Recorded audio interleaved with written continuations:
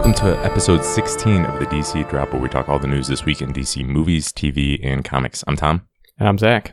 We will start off with the untitled Birds of Prey film, as it is being referred to.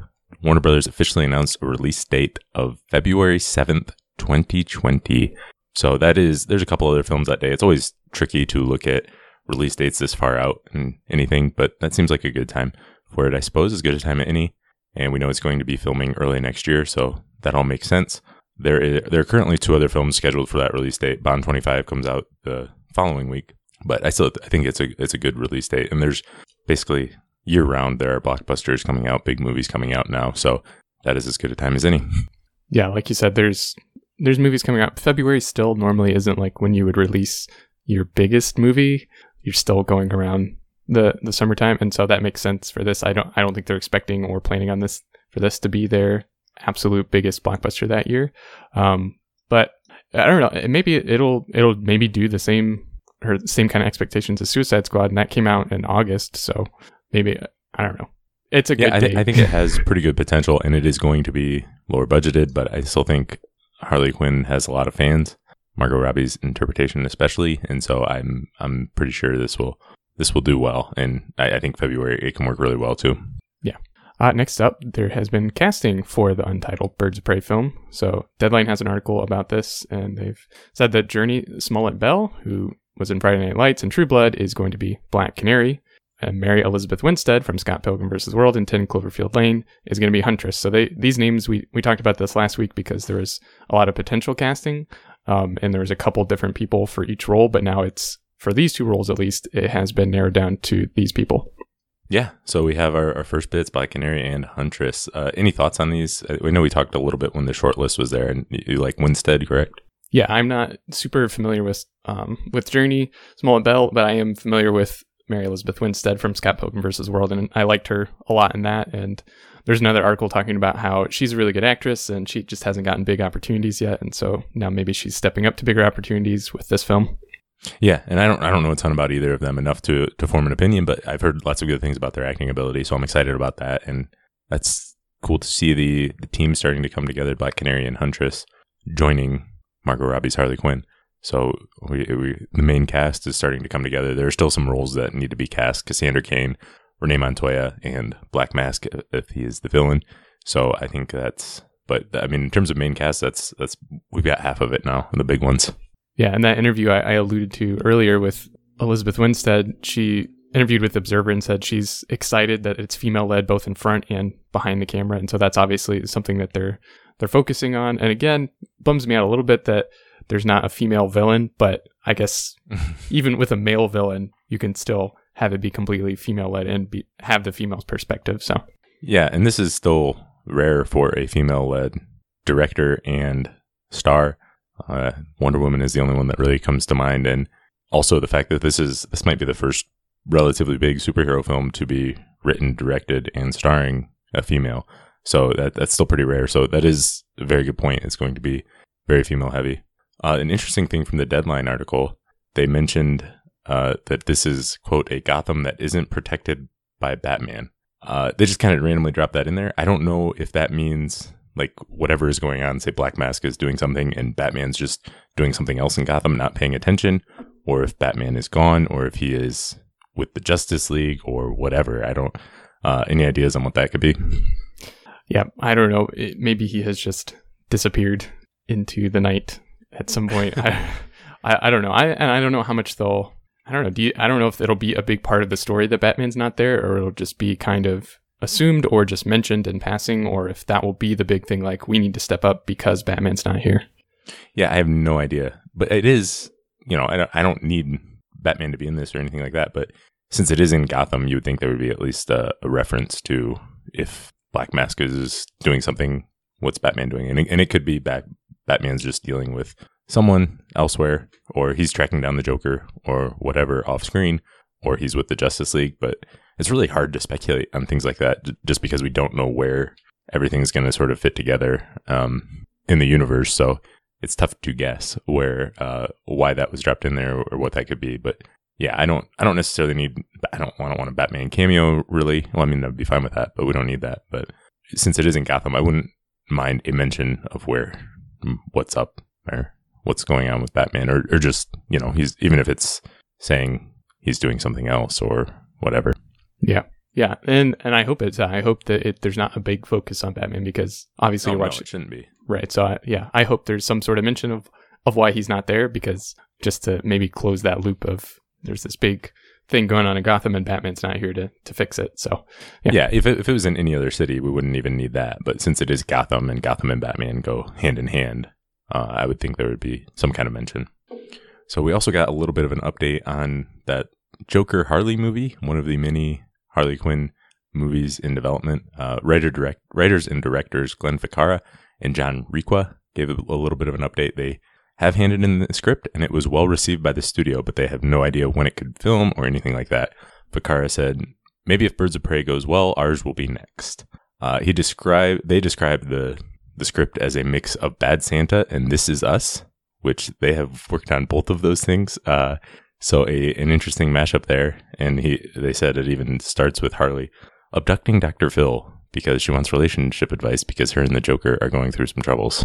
Yeah, I've seen both Bad Santa and This Is Us, and obviously they've worked on both of them, and so they probably have a better idea of what it means to mix the two of those. I can't in my head picture what elements you would pick from both of those to go together. And the whole abducting Dr. Phil idea, this is probably just a crazy thing that they're pitching, but I don't know. I don't know if it kind of depends, like they said, how Birds of Prey goes. Like, is it going to be ridiculous, over the top, goofy comic book Harley, or is it going to be like a grittier, darker Harley? Because I would think that they want to keep the tone somewhat similar between the two films, but maybe not, because that sounds like maybe a slightly different character than what I was expecting from the Birds of Prey film. Right. I think what's interesting about Harley, she can be a little bit of a mashup with the grittier type crime stories, fit into those, but also if you have Harley, you've got a little bit of off the walls, bananas type stuff, crazy type stuff, where I could totally see that. Her like opening scene, she's in a fight with Joker and goes and grabs Dr. Phil and says, "I need your help. This is what's going on. Sit down with us." And he is just terrified and sitting there in a room, because I could totally see that.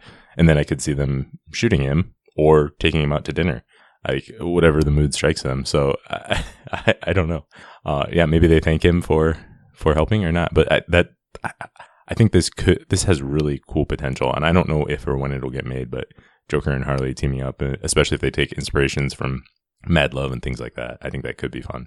And again, if Birds of Prey is successful, I think this is another film that can be done for less than $100 million that has good potential. Joker and Harley. So I don't want all of the films in this universe to be like that, but having one every once in a while isn't so bad. Yeah, and it's again shows kind of there's a big focus on Harley, because I think she's a pretty bankable character, and I think they want to validate that with one more film before they make a bunch of new Harley films.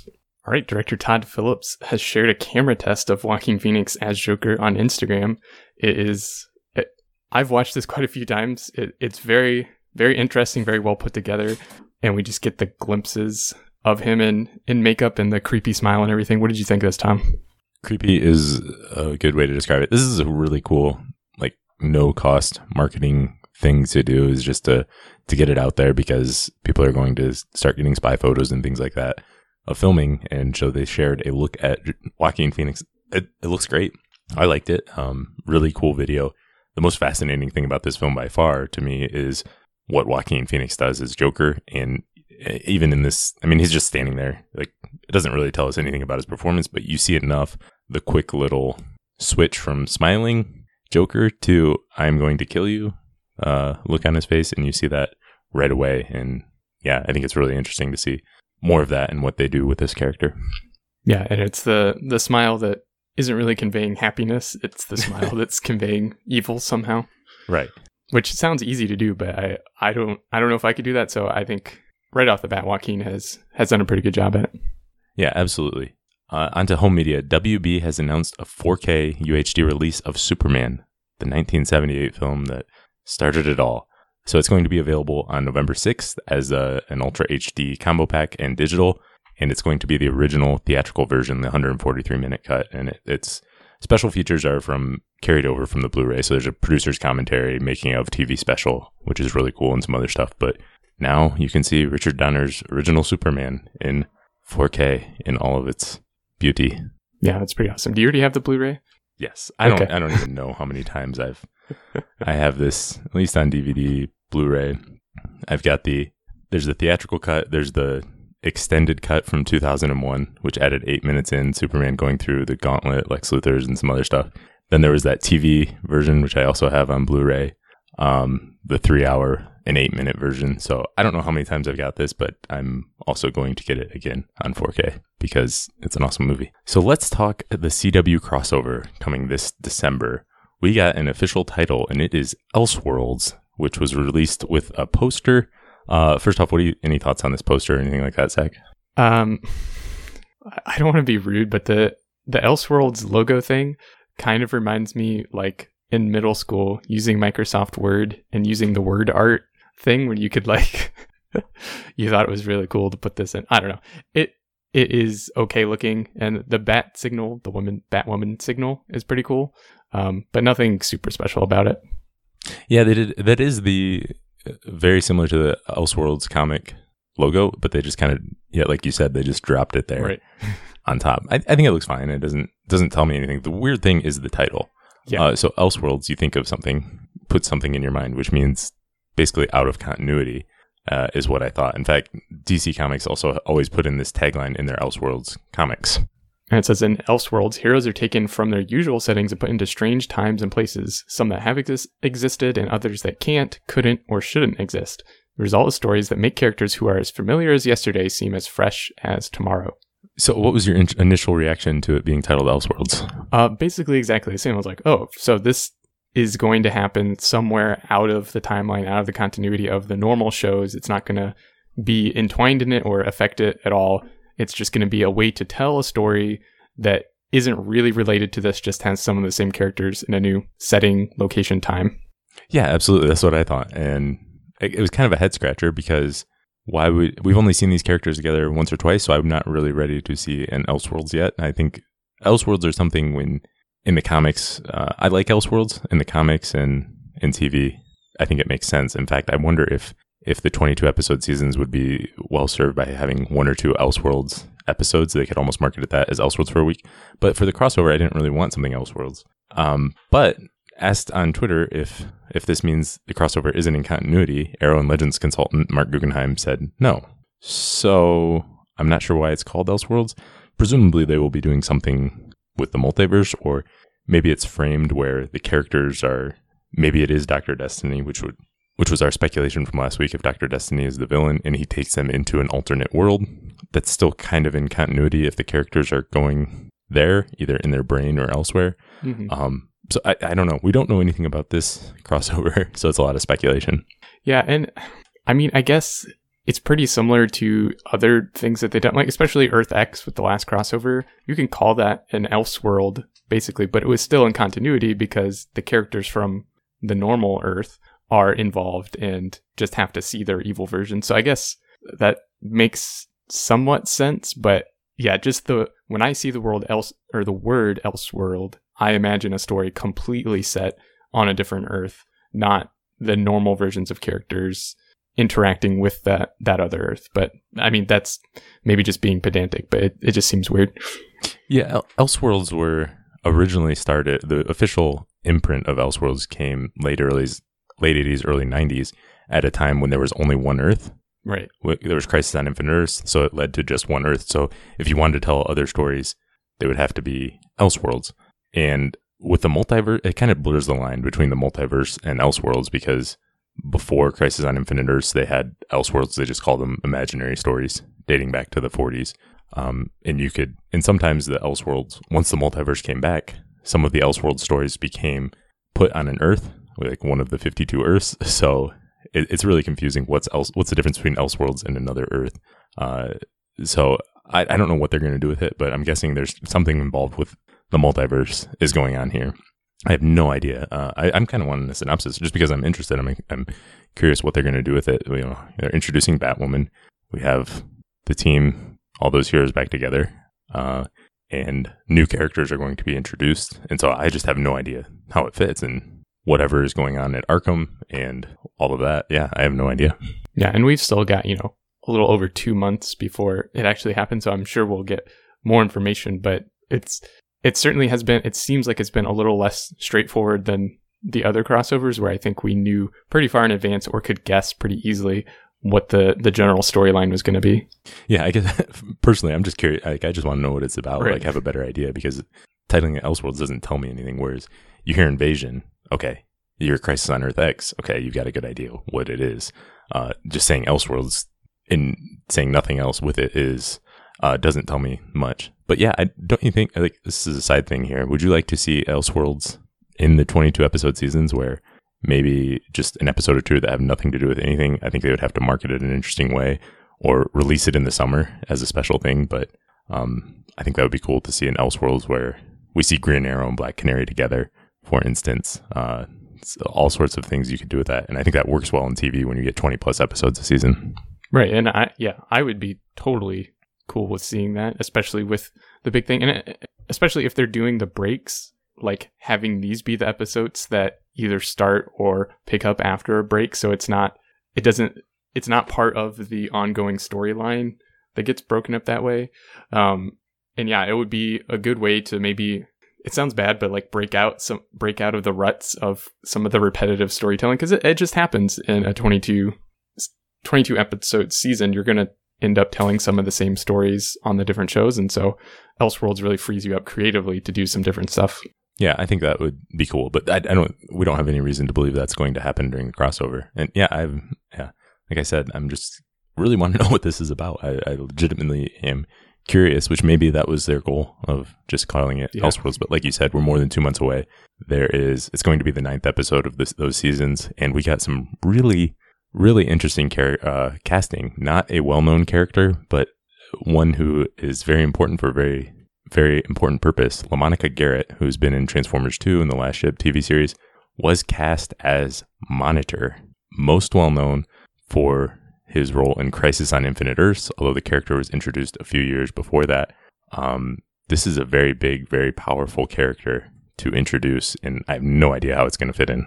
Yeah, DC Comics had a character description. They said Garrett's going to be playing Mar Novu, an extraterrestrial being of infinite power known as the Monitor. The Monitor was created by Marv Wolfman and George Perez as part of DC Comics' 50th anniversary. Mr. Perez will be illustrating a sketch of the Monitor that plays a prominent role in the crossover's story.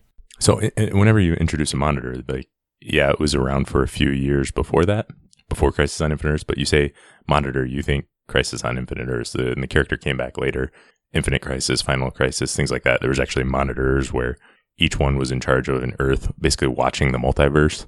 And so, yeah, how do you think that's going to fit in? Again, this just kind of, along with titling it Elseworlds, just kind of not really muddies the water, but just kind of throws me for a loop. I really, really don't know what to expect or what the story is going to be about or involve. But it sounds like they're going to do something big, and I think they've talked about how this is a bigger scale than the other crossovers. Or wait, did they say it was going to be a more personal scale? Now I can't remember. I think they said it was going to be a smaller, more personal. So this doesn't really line up with that. Yeah, more personal. But they also said that about Crisis on Earth X. Right. So, I mean, you could technically be more personal and also be larger in scale. But yeah, I just don't know. Obviously, you think if Monitor comes in, something's going on with the multiverse. You know, Crisis on Infinite Earths was hinted at back to the Flash pilot. Flash vanishes, missing in Crisis. Red Sky disappears. It wouldn't surprise me if they want to get to that eventually. I don't think they're going to do that yet. That was dated for 2024, which maybe things that happen in Flash, Barry asking about his future, maybe that changes, maybe that pushes up the timeline, something like that. But Crisis on Infinite Earths is something I'd like to see on the big screen down the line. I don't know how plausible that is.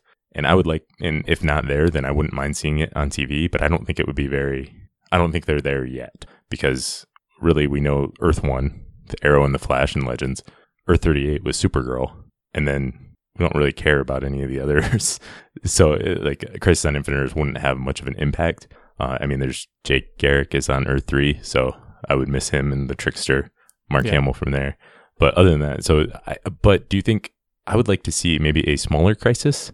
Mm-hmm. Something I've wanted Supergirl to merge with Earth 1 for a long time. I would like to see that, mainly because there's no overlap in characters, and make it easier to have crossover and have it all in one. I think I would just prefer that. And maybe a smaller scale Crisis where there's a merge like that. That would be pretty cool. And then you could save Crisis on Infinite Earths for down the line when you bring back the Justice League from Smallville and have that as a separate Earth and go really crazy. No, I really like the idea that you proposed of a smaller Crisis, especially if we can get Supergirl's Earth merged with the rest of the Arrowverse. That would be pretty cool.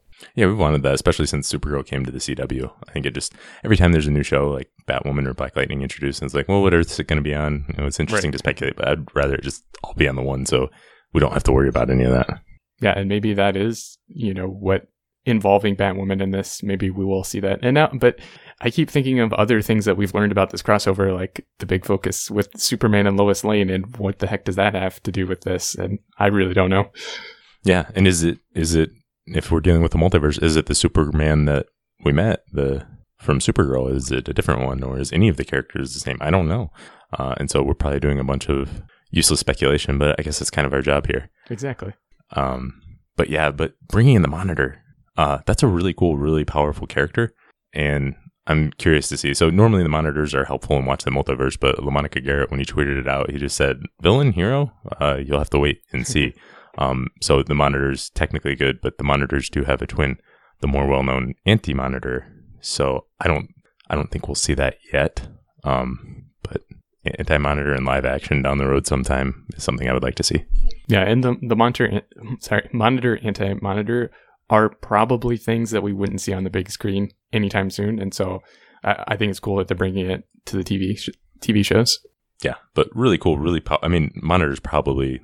Comic book Monitor would be arguably the most powerful character in the Arrowverse, probably by far. Yeah. So I wonder how they're going to do that, how that's all going to fit in, and what the character is going to look like. Yeah. But on to Titans for our last little bit of news. A new poster was released as we get ready for the October 12th release of this show on DC Universe. I kind of like this poster. This is probably my favorite image or anything like this. We get to see a little bit more finished effects. Raven looks cool. They all look cool. Yeah, I was a little down on the last posters we saw, and I maybe made fun of it a little bit too much about their photoshopping, but this looks pretty well done. And like you said, I think this is my favorite poster that I've seen from it so far. We also got 4 different clips, so one each of the main 4 Titans: Beast Boy, Robin, Starfire, and Raven. They're all about less than 30 seconds each, but they give us a little bit of information on the character and the looks of them. And the first time we've even really seen Beast Boy and Starfire talk. What'd you think of these? Overall, I'd say I liked all of them. They pretty much all feel like they are for a different TV show. They have a very, very different feel, which I guess is good because that means that there's going to be some variety on the show if we get those different feels from these different characters. But it's also a little bit confusing, especially in conjunction with some of the other clips we've seen from Titans, to get a read on what is this show going to be like? What is the tone of this show? And what is the kind of main kind of story that's driving it forward? And I don't know if this answered those questions for me. That's a really fair point. And I think these clips overall, I liked them quite a bit. And I wasn't terribly impressed with the first trailer, but I do like what I've seen since then.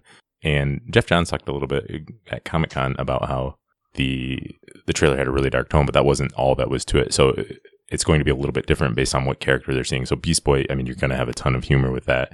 So not only is there tonally different, it's going to be a bit of a tonal mishmash, but also story-wise, he mentioned how Starfire is their link to aliens and sci-fi and that kind of thing. Beast Boy and Raven's a link to the supernatural, and Robin is that dark, gritty, powerless crime fighter. So it's a real mismatch, and I wonder how it's all going to fit together. I think it's going to be tricky to pull off, but it could be, if done well, it could fit really well.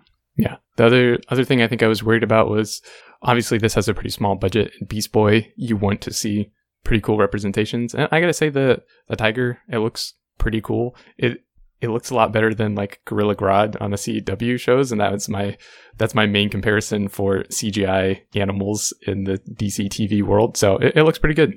Yeah, I didn't have a problem with that at all. I thought it was a good transformation. All right, well, that is all we have for today. Thanks for listening, and we'll be back soon.